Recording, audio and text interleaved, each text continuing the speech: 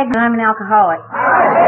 And through the grace of God and fellowship of people like you and sponsorship, I've been sober since February the 4th, 1964, and for that I'm very grateful.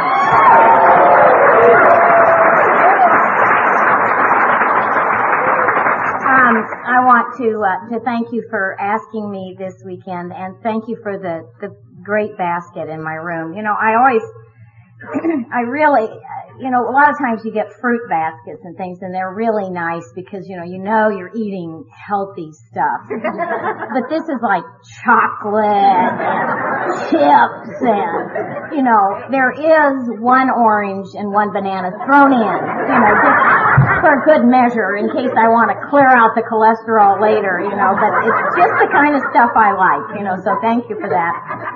Mostly, thank you for having me back. That we don't get asked back many places, especially drinking.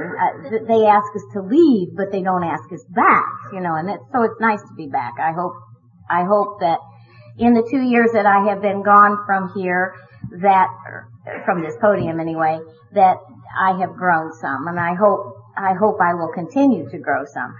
I thank George for his delightful talk earlier. I can't sing. I can't play the guitar. I can play the piano, but it's a little heavy to get up here on the stage. But what I love most about George, really, he has a beautiful voice, but what I loved most was the look in his eyes. He had the merriest look in his eyes. And AA put that there, and I know that, because that's the way that God shines through George, is that look in his eyes. And, we tried for years and years and years to have that look, or I did, drinking, and you just can't succeed at that. But here we are, a bunch of strange people. We are the strangest people. We laugh at things that are tragic, it's tragic. And we cry at things that other people would laugh at. We're all goofed up. And, I am a big football fan, and I'm a Nebraska Cornhusker fan. I really approve of Nancy's dress tonight, because it's all red and mine's red. And this trip is, I got to thinking about it on the airplane today. This is kind of like a sacrifice to the football gods to come, because tomorrow Nebraska plays Kansas State. Now, for those of you who are not football people, that doesn't mean diddly squat. But for those of you who are football people, that is like, especially Big 12 football people, that is like the kahuna of all games this year. And since this is Big Ten country, although there are 12 teams in the Big Ten, which I can't figure out. I guess they can't have two, Big 12, or whatever, but this is Big Ten country. My friend and my mentor and my longtime buddy Clancy gets to watch Wisconsin and Iowa, which is like a dog of a game. Not because of Wisconsin, but because Iowa, I think they could put Ron Dane on the field and with no one except someone to hand the ball to him, and it would crush Iowa right away. And so I have been given dispensation along with a future gift of $5 to Mr. Emerson to let me go to Willie's Sports Bar tomorrow afternoon so I can watch Nebraska play Kansas State. So you see, this really is kind of a sacrifice to the football gods. And for those of you who are not football people, this doesn't mean anything. You think this is a silly woman. This is the silliest woman I ever heard of. That she would get that ill over football, to be going searching out and stuff. But I'm a person of passions. Other people call them character defects. I call them passions. When it says in the 6th and 7th step that we look, we get those the shortcomings, character defects, who cares? That some people, when they talk, they act like they have just completely gotten rid of all of these things, and they're so wonderful that they float 3 feet, above and along, but that's not me. I have all my character defects in my pocket. And occasionally, I just pull one out. Just for the fun of it. Let's see how self-pitying we can be today. Oh, the queen of self-pity. Or let's say we're angry. Let's be really angry today. And that's, I think, the story of a living creature. I'm never going to get well. I think that would be so boring to be well. What is well? Mature? Even-tempered? It's never going to happen in my case. Which is why I need Alcoholics Anonymous more today than I did when I first got sober. Because when I first got sober, I was completely and absolutely without a single hope. I was desperate. I didn't have a single better idea. I was so, in retrospect, crushed by the imposition of my own character defects and by drinking booze a quart a day, to the point I had no better ideas. My ego was crushed, and I was totally clueless, without one better idea, that I was willing to do anything. I was willing to do anything. And I was very teachable. And very, very dumb. And the longer I've been sober, the more I think I can feel myself getting smart. I get smart. And then when I get smart, I have ideas. And when I have ideas, they form themselves into plans. And in those plans become grand and glorious schemes. And then the scheme involves lots of other people. And all those other people have to mind. And if they don't mind, Mama gets upset. And I get all my character defects back again. And that's the story of my life. That's why do I go to meetings all the time. Because when I walk in the door of a meeting of Alcoholics Anonymous, there's always somebody there to shake my hand. Because underneath all of this, underneath the football goddess, underneath the artist, underneath the piano player, underneath the person who works every day even though she doesn't want to, underneath all of that is still that little alcoholic person. Because that person is that, I will always be that. I will always have the seeds of my own destruction inside of me. I've got this part of me in the back of my brain, which is like this little, this isn't exactly the way the scientists describe it, but this is the way I interpret these scientists describing it, which may not resemble truth at all, but it makes sense to me, is that I have this part in the medulla, which is inside the medulla, which is the old brain, that is the brain, it's a lizard brain. The lizard brain. And it contains every single piece of genetic information that I have, that is that me is an outgrowth. Don't shake your head, lizard. It's an outgrowth of me. And in that lizard brain is the knowledge of what one lousy drink will do. And that knowledge will be with me for the rest of my life. Even though the steps of Alcoholics Anonymous and the actions that I take and the meetings that I go to and the sponsor that I adore and call on a weekly basis, if not more frequently, and the God that I pray to, even though they alleviate all of that, 99% of the time, it's the 1% that'll kill you, isn't it? Because we have the knowledge down inside of what a one drink does. And that knowledge, that little heart kills more alcoholics than we even can imagine, I'm sure. Because if it didn't, this place would not be big. It wouldn't be big enough. It wouldn't be big enough to hold the alcoholics who stay. But we get plans.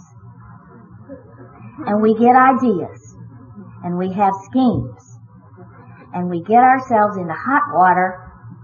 And then we remember. Because when we're scheming and plotting and moving and shaking and going on that energy that ego gives you, we ease our way right out of Alcoholics Anonymous. Whether it's actually, physically, by slowly leaving the meetings, or spiritually by not being there when we're there.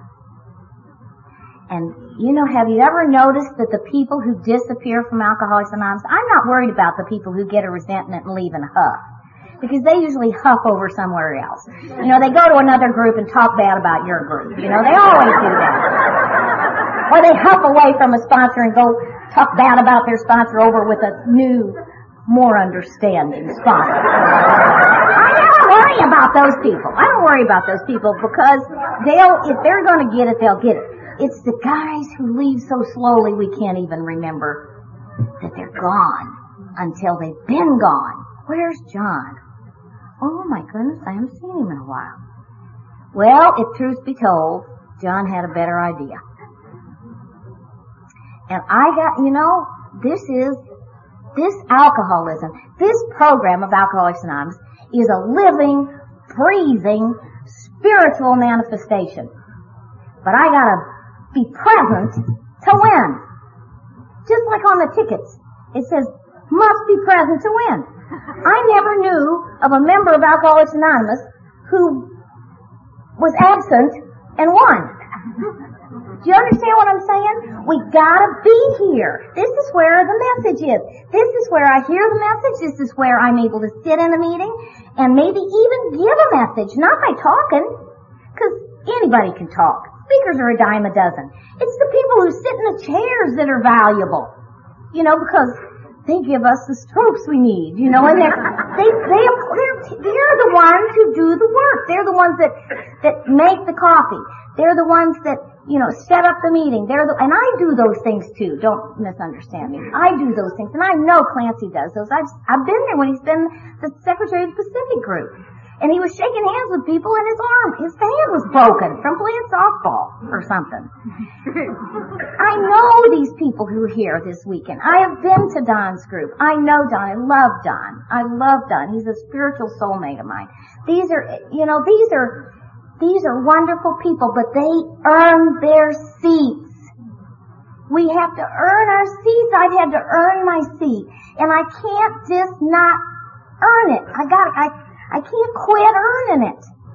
I can't just say, well, that's it. I paid my dues. Sayonara. I'm blowing this taco stand. That's not the way it works. We have to keep it going. Repetition got me here and repetition keeps me here. Meeting makers make it. And so I don't want, people say, well, why did I get drunk? Well, let's start with, you drank. So why did I drink?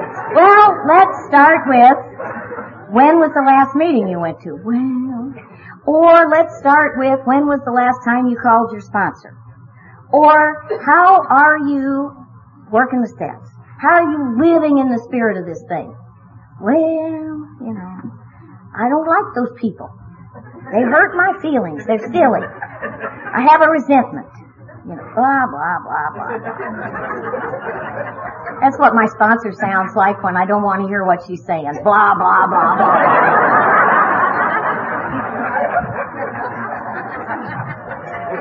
You're lucky that maybe you're not so lucky, but I almost didn't have a voice this week.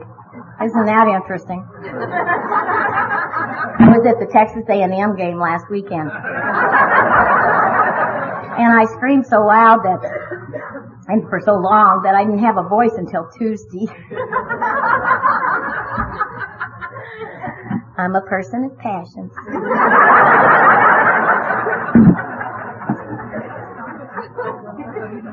love Alcoholics Anonymous. It saved my life, and it continues to save my life on a daily basis. And I don't want to ever forget that. I don't want to ever forget it, because if I forget it, then I'm going to take everything I have for granted, and everything I have is AA. I'm married to a wonderful guy who's my roommate, my soulmate, my 33-year married person to me, thank God. I have a son who is sober for 12 years in Alcoholics Anonymous. I have a daughter-in-law who's sober for 14 years in Alcoholics Anonymous. I have 2 grandchildren as a direct result. I have a great relationship with those people. I have parents that are living across the street from me who several years ago made me the person who was the biggest disgrace in the family of sort of straight-laced people. Might I? I'm not judging. I'm reporting the straight-laced people. I like this fellow that talks. He says, "I judge no man." But then that's not my story.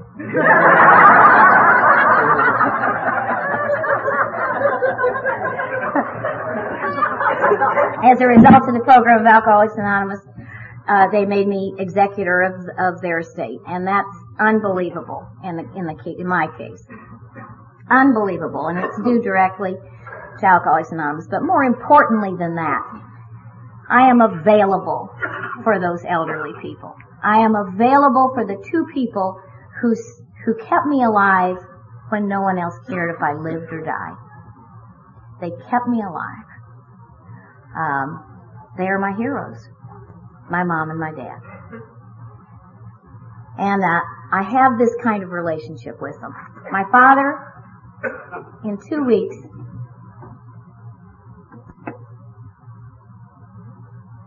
see, I'm a person of passions, will be 90 years old.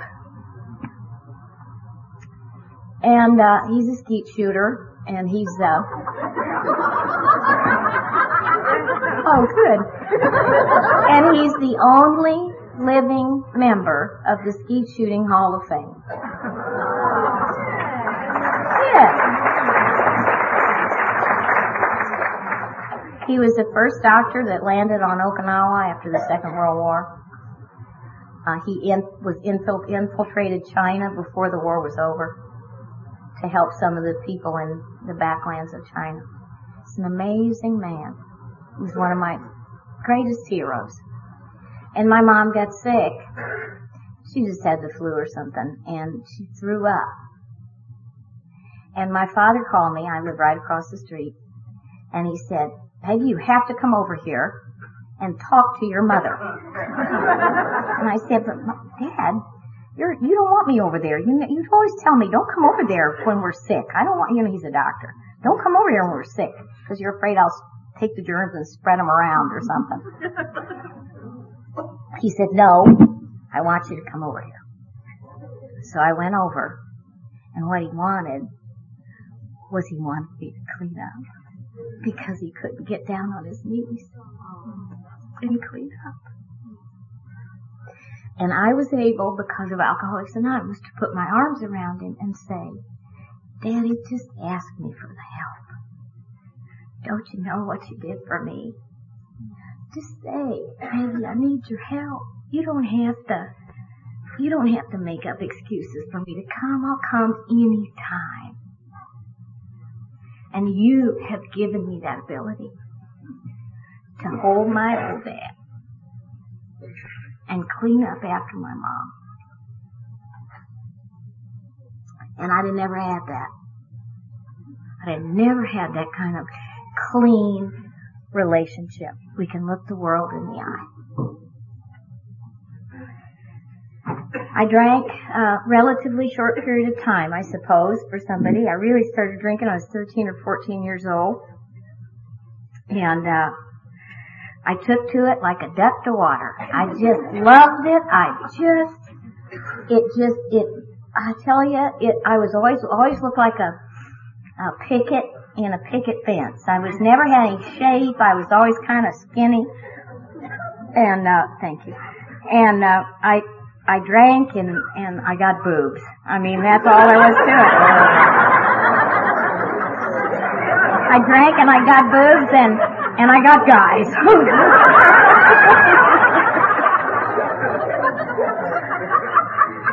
You drink and I knew just exactly what to do with them. And sober, I didn't have a clue. I like to fight them, I know that. I was a ratty little girl, a little belligerent kind of sassy little bratty little thing, 56 pounds in the 6th grade that I loved hitting things. I loved hitting people. I was angry and I was fearful and I liked smacking guys. I just liked smacking boys. I didn't want to smack girls because they'd smack back, I don't want to do it. But little boys are not supposed to hit little girls, so I could punch them and I was a bully. I was a bully. And I took it out particularly on this one guy he had a sobriquet because he wore these weird clothes. He wore high water jeans and a white shirt. He was a nerd. He was a real geek, a nerd, whatever you call him today. What do they call them today? Nerds? Same thing. We must get more inventive. We gotta get something else. Like, cyber gurks or something. That ain't bad. What's wrong with that? But he was a nerd and we were raising, where's George? We were raising money to send candy to the kids in Berlin behind a wall. And he didn't bring his money in, and I was in charge of the 6th grade money collection, and this guy didn't bring in his money. And so I said, I'll tell you what.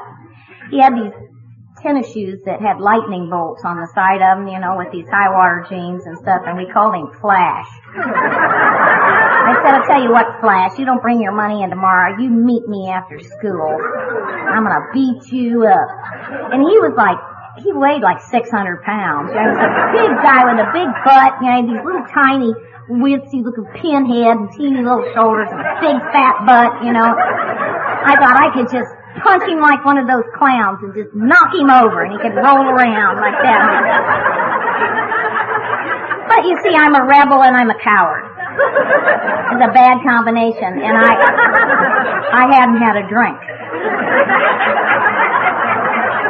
So I hid in the bushes, and when he passed by me, I jumped out of the bushes with this enormous, I hoped, blood-curdling cry, and landed on his back, almost slid off because of those narrow shoulders, and took my fist and just whammed it right up into his nose. I broke his nose, gave him a bloody nose, and I rode him to the ground, all the way to the ground, bleeding, crying, and I got in a lot of trouble. Because his dad was a sergeant and mine was an officer, and it was just an incident, One of those things you don't want to put in the Post-Journal, kind of thing. And so I spent the next 6 weeks in my bedroom after school listening to planes land and take off, because we lived on an Air Force base. Years later, when I put him on my amends steps, I got to thinking.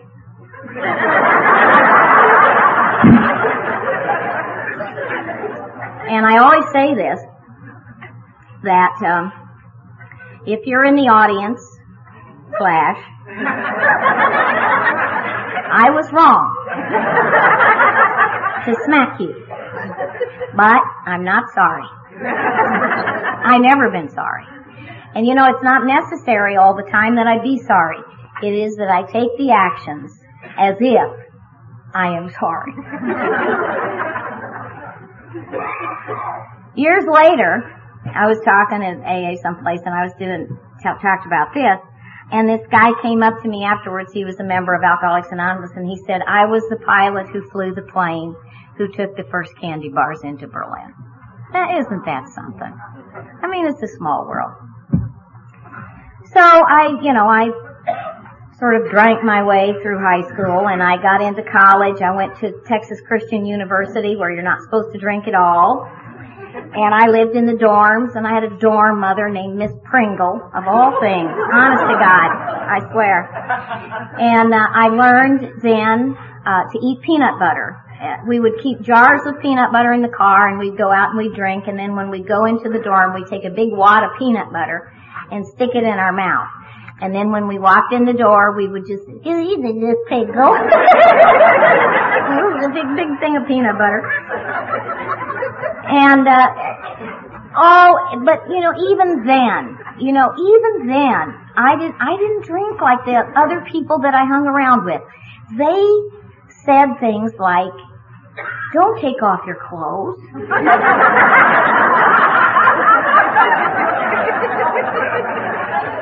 It's dark. This is a lake. You might drown. Oh, to hell with it.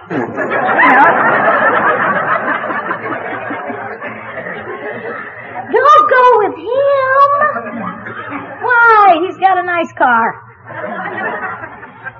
They didn't drink like I drank. I thought they got kind of dull, sometime in the middle of the evening.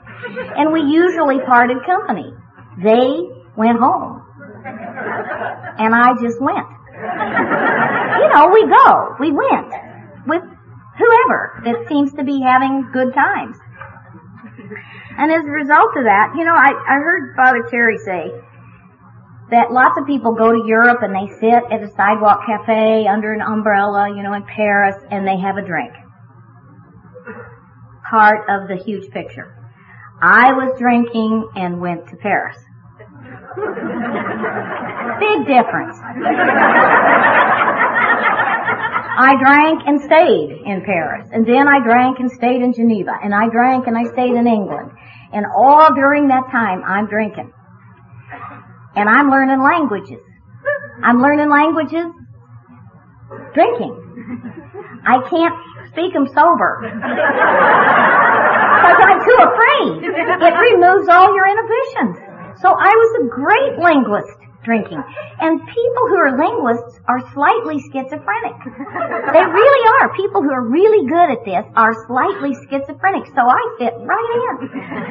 And we would carry little flasks with us when we were doing jobs and stuff, doing that. And it was a wonderful thing.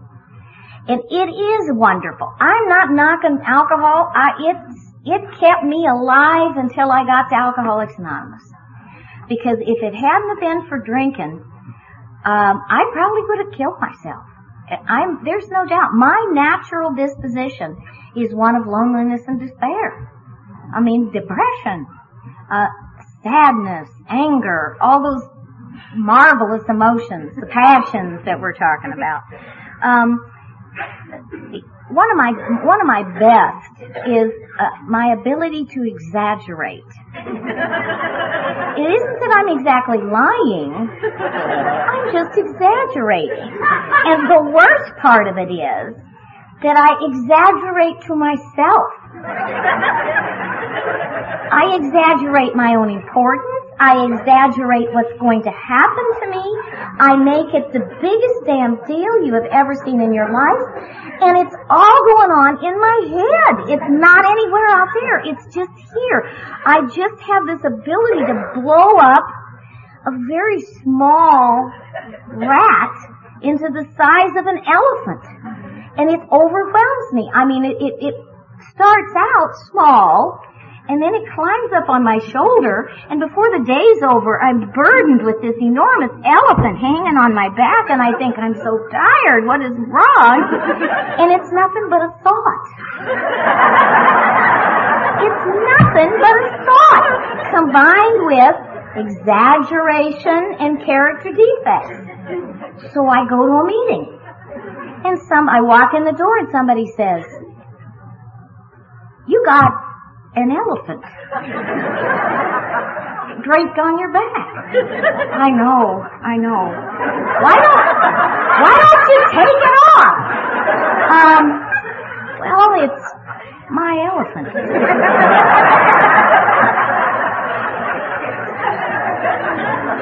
Well, put it down.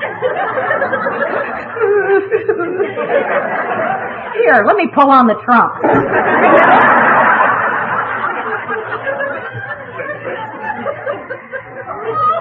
Oh, Lord, and I've been going through that for about 3 weeks now. I've had elephants. Thank God for Alcoholics Anonymous. Thank God for our ability to walk in these doors and get perspective, where the exaggeration comes down to the place where we can have a realistic view of stuff. This is realism. You know, this is where we find reality. But we can't stay in it, can we? And we walk out the door, and guess what? There's the elephant again. But at least by then I have the perspective. Do you want to pick it up, Peg? Or do you want to go home and have a good night's sleep? Thank God this is a living program. And thank God that all of us are amateurs. I don't want to ever really graduate beyond being having a kind of a refreshing newcomer approach to Alcoholics Anonymous, because if it becomes jaded, if it becomes ordinary, if I become complacent about it, I'm signing my death warrant. Because I haven't had a drink in over 35 years. I pick up a drink, I'm dead. I'm history. I'm either nuts or I'm dead. And both of them are ways of dying. I drank, really, I started having a lot of trouble with my drinking when I was about 23, 24, 25. And I had been in school in Europe for several years on my own. And my folks came back to this country. We were stationed overseas, and my father came back and was stationed out in California. And I went to California and went to University of California at Riverside. It was in the days of the beatniks and then the hippies and the rebels without causes, and I was a rebel without a cause, and I fit right in. And I wore sweatshirts and cutoffs and no shoes, and we washed our feet once in a while, and that was about it. And my best friend was a fellow that looked like Father Sarducci on Saturday Night Live, and he wore a big black hat and black cape, and he smoked dope, and I drank vodka out of a thermos, and he recited his poetry to me under the eucalyptus tree in California. I thought I'd died and gone to heaven. I was writing a thesis on what Marcel Proust really meant in À la recherche du temps perdu. And I have read that paper since, and I have absolutely no idea. He was a laudanum alcoholic, addict, whatever you want to call him, and a depressive to boot, and I just loved him. I began to have a tad of trouble. I was on the dean's list there, and I was living at home, and I lived in the bedroom with my sister, and she was Donna Reed. Blonde hair. Tiny little thing. Don't you know?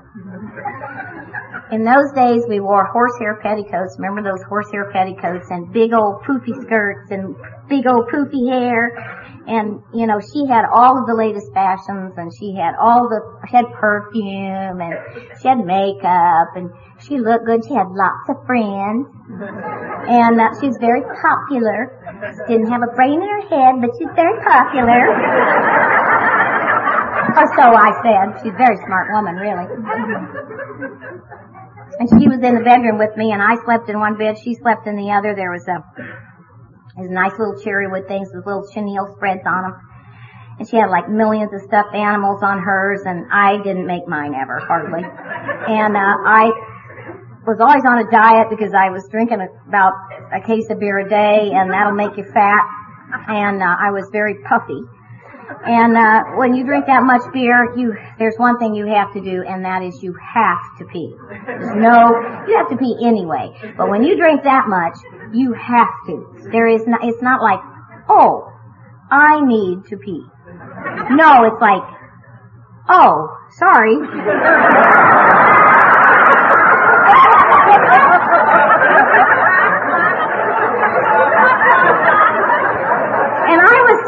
almost getting taken drunk a lot, where you're going along just fine. And then you just you're drunk, you're just drunk. And, I would go to bed or pass out or whatever you want to call it. One time I got up in the night and I went over and opened the closet door and squatted down and peed in my shoes. But it was in my shoes, which was good, And, one day my sister, she rolled her hair up with those things that they have brushes in the middle, and they put dabbers through them. And it draws the skin of your face up. She said, she'd rise up and make proclamations about my behavior in one way or another. And they're coming back. They're coming back in popularity. They look like Langenberger baskets. I can't even say that. Langenberger basket. What? Longer burger. But they had, it was like rope, made out of rope. And they usually had these flowers on top, which I ripped off and discarded. Because political activists don't carry things with flowers on, for heaven's sake. And, I got up this morning and I kind of, staggered out of bed, and my sister rose up out of all these amps. She goes, I looked over at this purse and it looked like it had a nervous breakdown or something. She said, I believe you peed in your purse. And I opened up the lid and it's, oh my God. But I dried out the money and spent it anyway. I'm nothing if not thrifty. But I was beginning to have that kind of trouble. That's trouble. I mean, what do? Go to the university where you're writing a paper on a thesis thing like on Marcel Proust's À la recherche du temps perdu and say, guess what I did last night? I peed in my purse. No, you don't say that. They won't sit next to you. Because they're afraid you might leak right there, next to them. And I was having trouble. I think sometimes we get so emotional about the facts of our lives. And the fact is, I always wanted to have a little sort of grace about this and sort of say, what it is you're so smart that your brain is wired differently than other people because you're so smart. And it has all this electrical activity boinging around inside of it. And it's no wonder you're goofy. Anybody who had that much electrical activity boinging around in their head would drink too. But the bottom line was, I wasn't crazy. I'm an alcoholic. Crazy people don't pee in their purses. Drunks pee in their purses. Drunks pee walking down the sidewalk. Moi. Drunks do that stuff. I didn't want to call myself a drunk.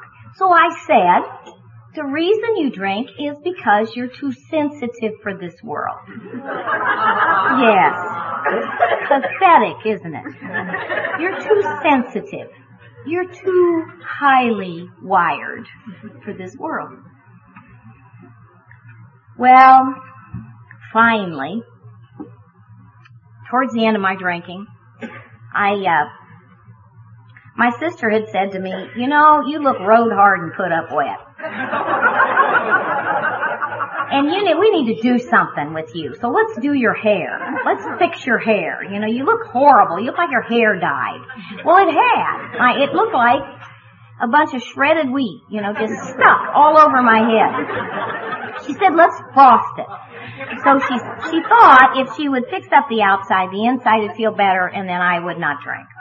And so she sat me down and she did the stuff and pulled my hair through this shower cap with holes in it, and she said, let's do this. So she supposed to be streaked. I don't know, I can't see anybody who's got frosting, but they're supposed to look distingué, you know, something like this. And what happened was that we were amateurs. You know, we knew what we were doing. And I was drinking white rum. And your hair is a shaft of protein. And I tell you, alcohol just goes zap right to your hair, you know? You know how when you're drinking you think you're drunk, your hair is drunk? It is drunk. It's drunk. She put this stuff on my hair, and the places that she put it turned bright bozo orange. Orange! And it was real dried out, you know, it was all crackly, you know, you could kind of go like this, it would crackly pieces, and you'd get pieces of orange hair come off in your hand, and then all of it fell out from these little holes, and then it itched, and so I spent the first week or so, month or so in Alcoholics Anonymous going,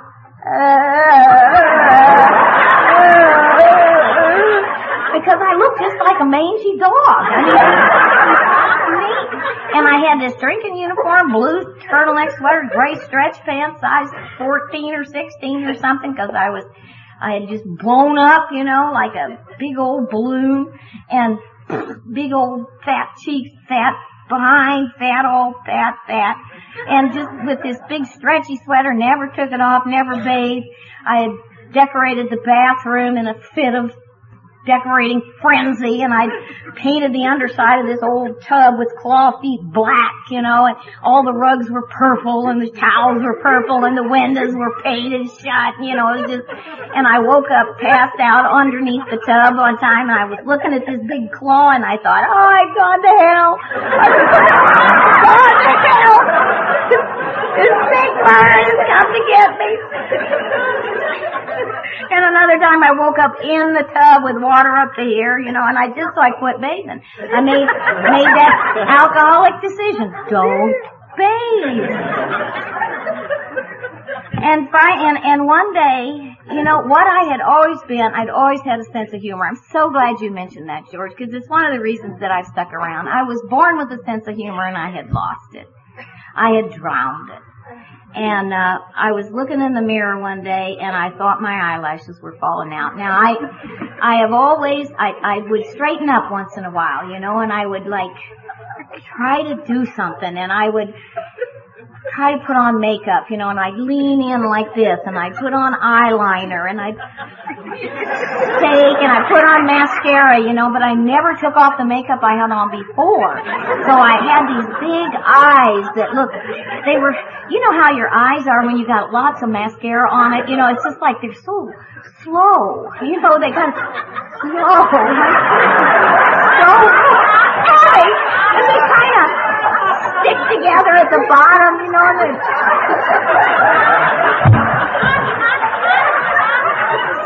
all that comes off around your eyes, and it's got these, like, raccoon eyes like this, and this mangy hair, and I'm looking, this gray blue turtleneck sweater, and I'm looking in the mirror and thinking, my eyelashes are falling out. It's the end. Literally, started crying, started sobbing, running mascara, terrible, you know, and stumbled out the door, fell down the stairs in this, they put me in the attic. Only because I had argued with one of the NATO chiefs. Over bowling averages. I hadn't bowled since I was in high school. But I told him I had a 200 bowling average. So they put me in the attic. And they told me, don't come down. I fell down the stairs, and my mother came out of the bedroom, and she said, what's wrong? And I said, I can't drink. My eyelashes are falling. I'm a drunk. I look like deformed over, and I'm worried about my eyelashes. But you know what had happened? You know what happened. What happened was I was out of ideas. I was out of ideas. I didn't have a single better idea. I was desperate. I thought I was dying. I literally, that was just symbolic, but I thought I was dying. I really wished that I was. I had wished it was over. But the terrible thing about alcoholism is this: it kills you so slowly. And it would, it was so slow. And I had not a shred of integrity. I would have sold anything. I remember my daddy gave me a collection of silver dollars, and I used them to buy alcohol. I even had a silver dollar, which was a commemorative silver dollar. It was a very special one to him, and he gave it to me, and I had it on a keychain. And I bought a 6-pack of beer with it. I gave away my soul. I sold it. I gave away my body. I sold it for the price of a cheap drink. And I had no integrity left. I had no hope left. I had come to the end. I had come to the jumping off place. I never believed in God. I thought that it was a nice story for people who needed help. And I lived by my wits. And I had come to be witless. And I didn't exactly cry out, "Oh, God help me," but that's what I did. And my mother, who had been going to open meetings of Alcoholics Anonymous at the time, grabbed a hold of me. They threw me into the back of a Porsche. They took me to the country, and they put me in Melwood Farm outside of Washington, D.C., which had been opened by a doctor who knew my dad. And I dried out. And they brought meetings of Alcoholics Anonymous to us, and they took us out to meetings of Alcoholics Anonymous. I never was really in a treatment center per se. They gave us a little information about alcoholism, and they took us to meetings. And the people of Alcoholics Anonymous welcomed me. I am on a greeting committee as often as I can be on one at my own group, because I believe that shaking someone's hand or giving them a hug when they arrive at the doors of Alcoholics Anonymous is one of the most important messages that we can ever deliver to someone who's brand new. I have been to meetings across the country of Alcoholics Anonymous, and if I had been new, I would have left, because no one paid the slightest bit of attention to me. And I've been sober a long time. I don't need the attention, but I always think about how a newcomer is going to feel when they walk into a meeting like that. And although I may not see that sort of thing in their meetings, I have a responsibility to be what I need to see. And if I can be what I need to see, which is I need to be at the door, I'm not going to tell you to do it, but I am responsible for doing it. I can be at the door, and you can see what I'm doing, because I'm doing this for you and for me. I gotta be what I see. I gotta be what I really want to see. And I gotta say what I want to hear. Sometimes it's not very popular to say stuff. Well, I risk being unpopular then sometimes. And sometimes it's not easy for me, because basically I'm still a coward. I'm still afraid. One of the things that I love about Clancy is that he has courage. He has genuine courage. I don't. I pray a lot. And I've been praying a lot the last few weeks. Nothing particularly is going on except my alcoholism. Do you know what I'm saying? It doesn't have to be external circumstances. It's how I react to external circumstances that matters to me. And I've been doing a lot of praying. I've been saying, God, I offer myself to thee, to build with me and do with me as thou wilt. Relieve me of the bondage of self. Think of that prayer. Take away my difficulties, not because I'm a good girl and I deserve it, but because it shows other people that you're helping us. My Creator, I'm now willing, should have all of me, the good and the bad. pray you move every single thing that stands in the way of my usefulness to you and to my fellows. Grant me strength as I go out from here to do your bidding. Amen. Powerful stuff. But in my case, temporary. So I have to keep saying them. I wish I could report to you at 35 years of sobriety that I had this reservoir of faith. I have seen people who do. My husband has a tremendous amount of faith.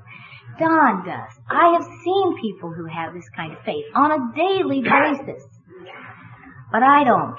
It's like vitamin C to me. I gotta take it daily. Because vitamin C can't be stored.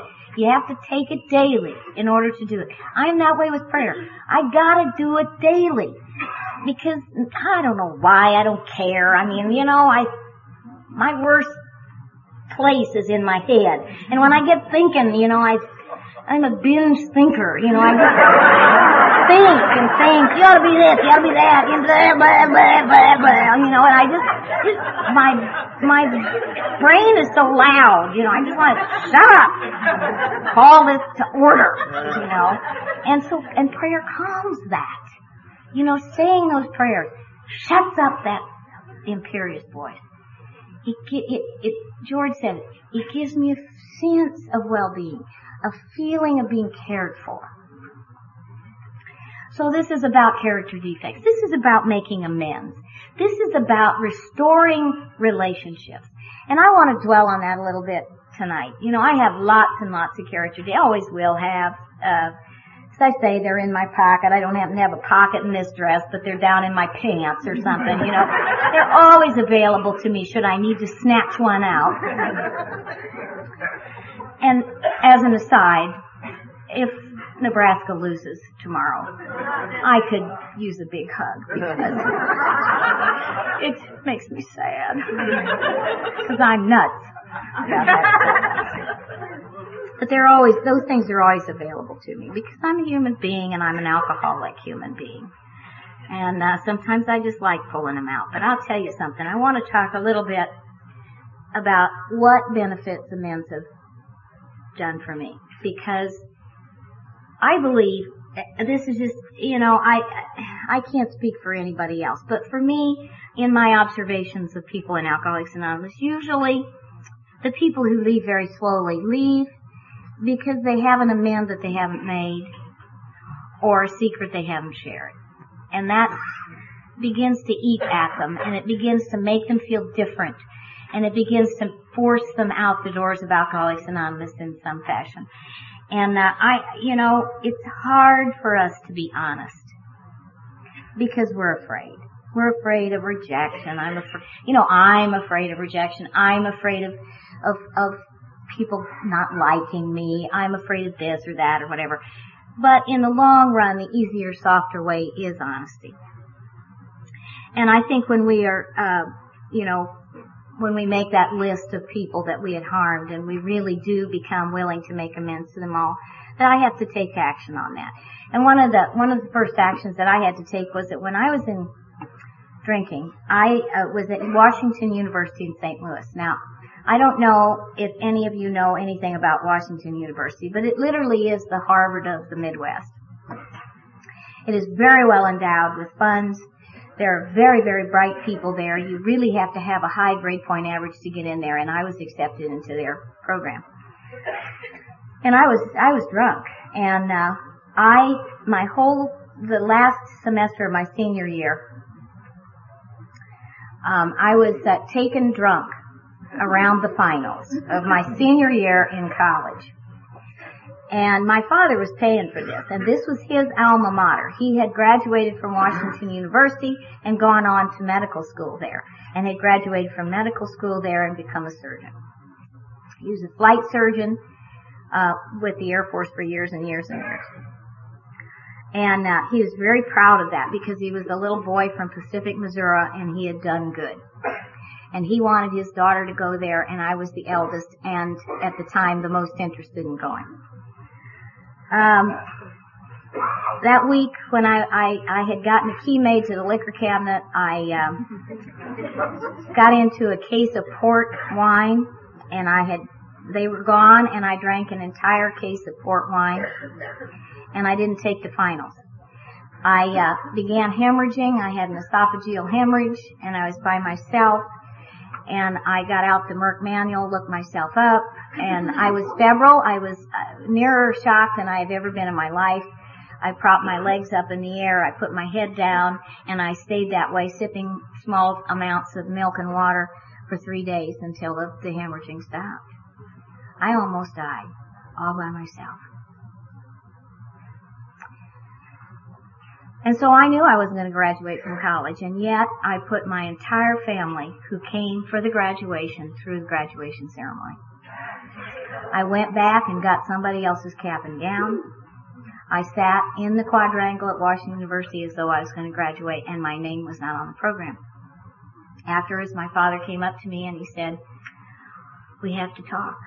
I'll never forget that quadrangle with the green grass growing right down to the path, and I'm walking along it in a stolen cap and gown. And he comes up behind me and puts his hand under my arm, and he said, "Honey, we have to talk." And I wanted to say to him so badly at that time, "Daddy, I didn't mean to do this to you. I know what this does to you. I didn't mean to do this, but I'm a drunk, and I drink before anything else. I drink no matter what." But I couldn't say that. You know I couldn't say that. So I didn't say anything. There was most of the professors allowed me to take something so that I got most of my grades, but there was one professor named Naomi Leibowitz who would not give me a grade.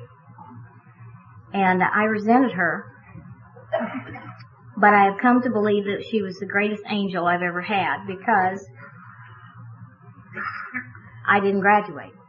And after I got sober, I went to American University in Washington, D.C., and I took the courses necessary for me to graduate. And when I was doing this, I said to my sponsor, this was in the middle of my amends, she said, "You go to your dad and ask him what you can do to make up for this." And so I went to him, and he said, "Get a degree. Get a degree." And I went back to my sponsor, still the cunning, baffling, and powerful alcoholic, and said, "Can I ask him for the money?" And she said, "I don't think so." And I paid for it, and I got my degree, and I went back to my dad, and I said, "I want to thank you. I love you. I am proud of myself because I have accomplished this. But let me tell you that I'm not so wonderful that I wasn't thinking about asking you for the money." And he said, "I know that, and I would not have given it to you." That restored confidence in me through him. And our relationship through the years has improved to the place where I can go over next door and hold this little old, powerful old, ratty old man, because he's kind of crabby, you know. You have a right to be crabby at 90. Hold him in my arms and say, "I love you. Please don't ever hesitate to ask me for help. Please." You know, you get resentments going along because there's mood-changing people in meetings. They change my mood overnight sometimes, especially when they're ugly to me. And I was sponsoring a couple of sisters, and their mother was ugly to me because I was taking her place. She was an alcoholic, she was drinking, she was, you know. And I got resentful. So I went to my sponsor. This was only about 10 years ago. I went to my sponsor and I said, "I resent this woman." She said, "Okay, I'll tell you what. You start sending her a bouquet of flowers every week, anonymously. You write out that check. Don't you dare tell anybody where they're from." So I went to the local friendly AA florist. You know, we have AA mechanics, AA florists, AA plumbers. Watch out for those guys. AA painters, you know, AA mechanics. You know how we are. I went to the AA florist, and she cooperated in my secret, and I started sending Sally these flowers every week. Well, then she got sick. She was an alcoholic, and she got cancer of the throat, and by the time she discovered it was so large that within 8 to 10 months, she was dead. But I just kept sending those flowers. And I just kept writing those checks. And by the time she was moribund, I was free. And she planned her own funeral. She was an artist, as I'm an artist, and she had her paintings up at the front. She'd written her own service. And in the service she said, I heard this over and over and over again. Forgive me, forgive me, forgive me, forgive me. And I was able to be there for those girls. I was able to be there free of that resentment in that church and say, you know what, Sally, I really did love you. You were a great old gal. And this was a beautiful day in Nebraska. There was blue sky, frost on the trees, white rind frost. There had been fog the night before. It had frozen on the branches. And every one of them was outlined against that blue sky. And we walked out of the church, and the first 53 people out of the church were given a balloon, one for every year of her life. And we stood on the bluffs of the Missouri River, and we said a prayer, and we let her go. And I was able to cry and pray and appreciate the woman that had been. That's amends. In closing, I want to talk about an experience that I've just had.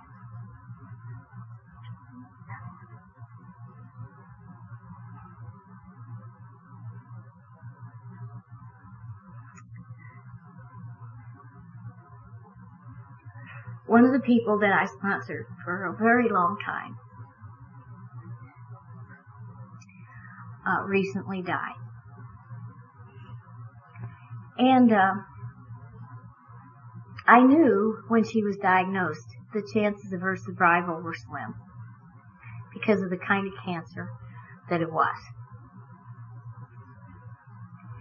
But in the 8 months that she lived, I think we grew in a hurry to really appreciate the relationship that we had. We had taken each other so for granted because we thought life would just go on and on. And I took her with me to Don's thing in Colorado 3 weeks before she died.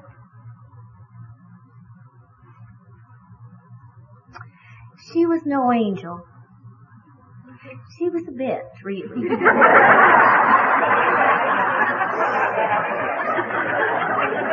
She was an alcoholic with 22 years of sobriety. You know, she was just one of us. She went into the hospital on a Friday night in the middle of the night, and Dick and I got up and we went with them, and we talked, and she had no hair, and she had huge brain tumors all inside her brain and a very big one in her abdomen, and it had overwhelmed her. And she was sitting in this wheelchair, and she turned to me, and I saw the angels in her eyes.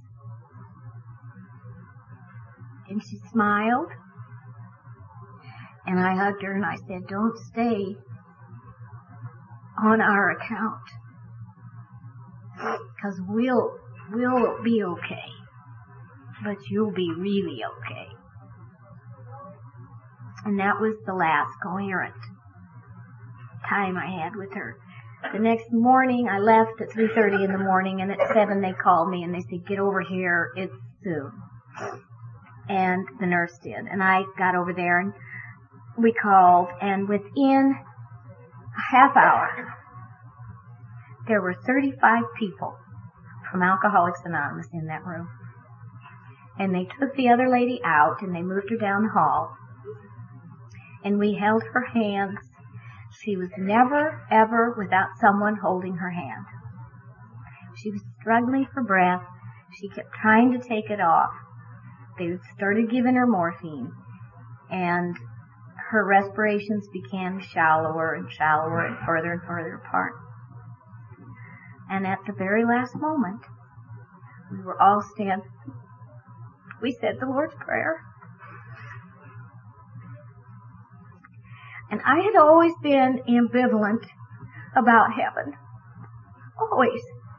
I just thought, better live well today, and stay in the meeting.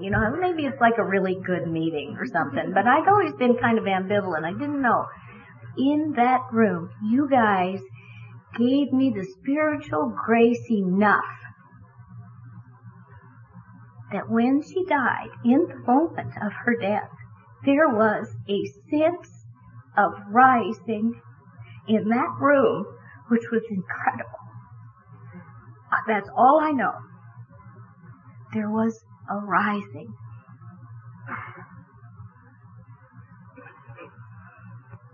She will never die because she is in me and in some of you.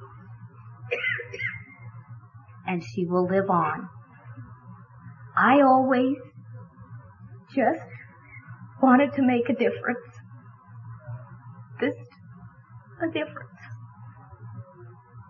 And I'll tell you, she made a difference to me. And I think if we can just do that one time in this great fellowship, there will be a rising.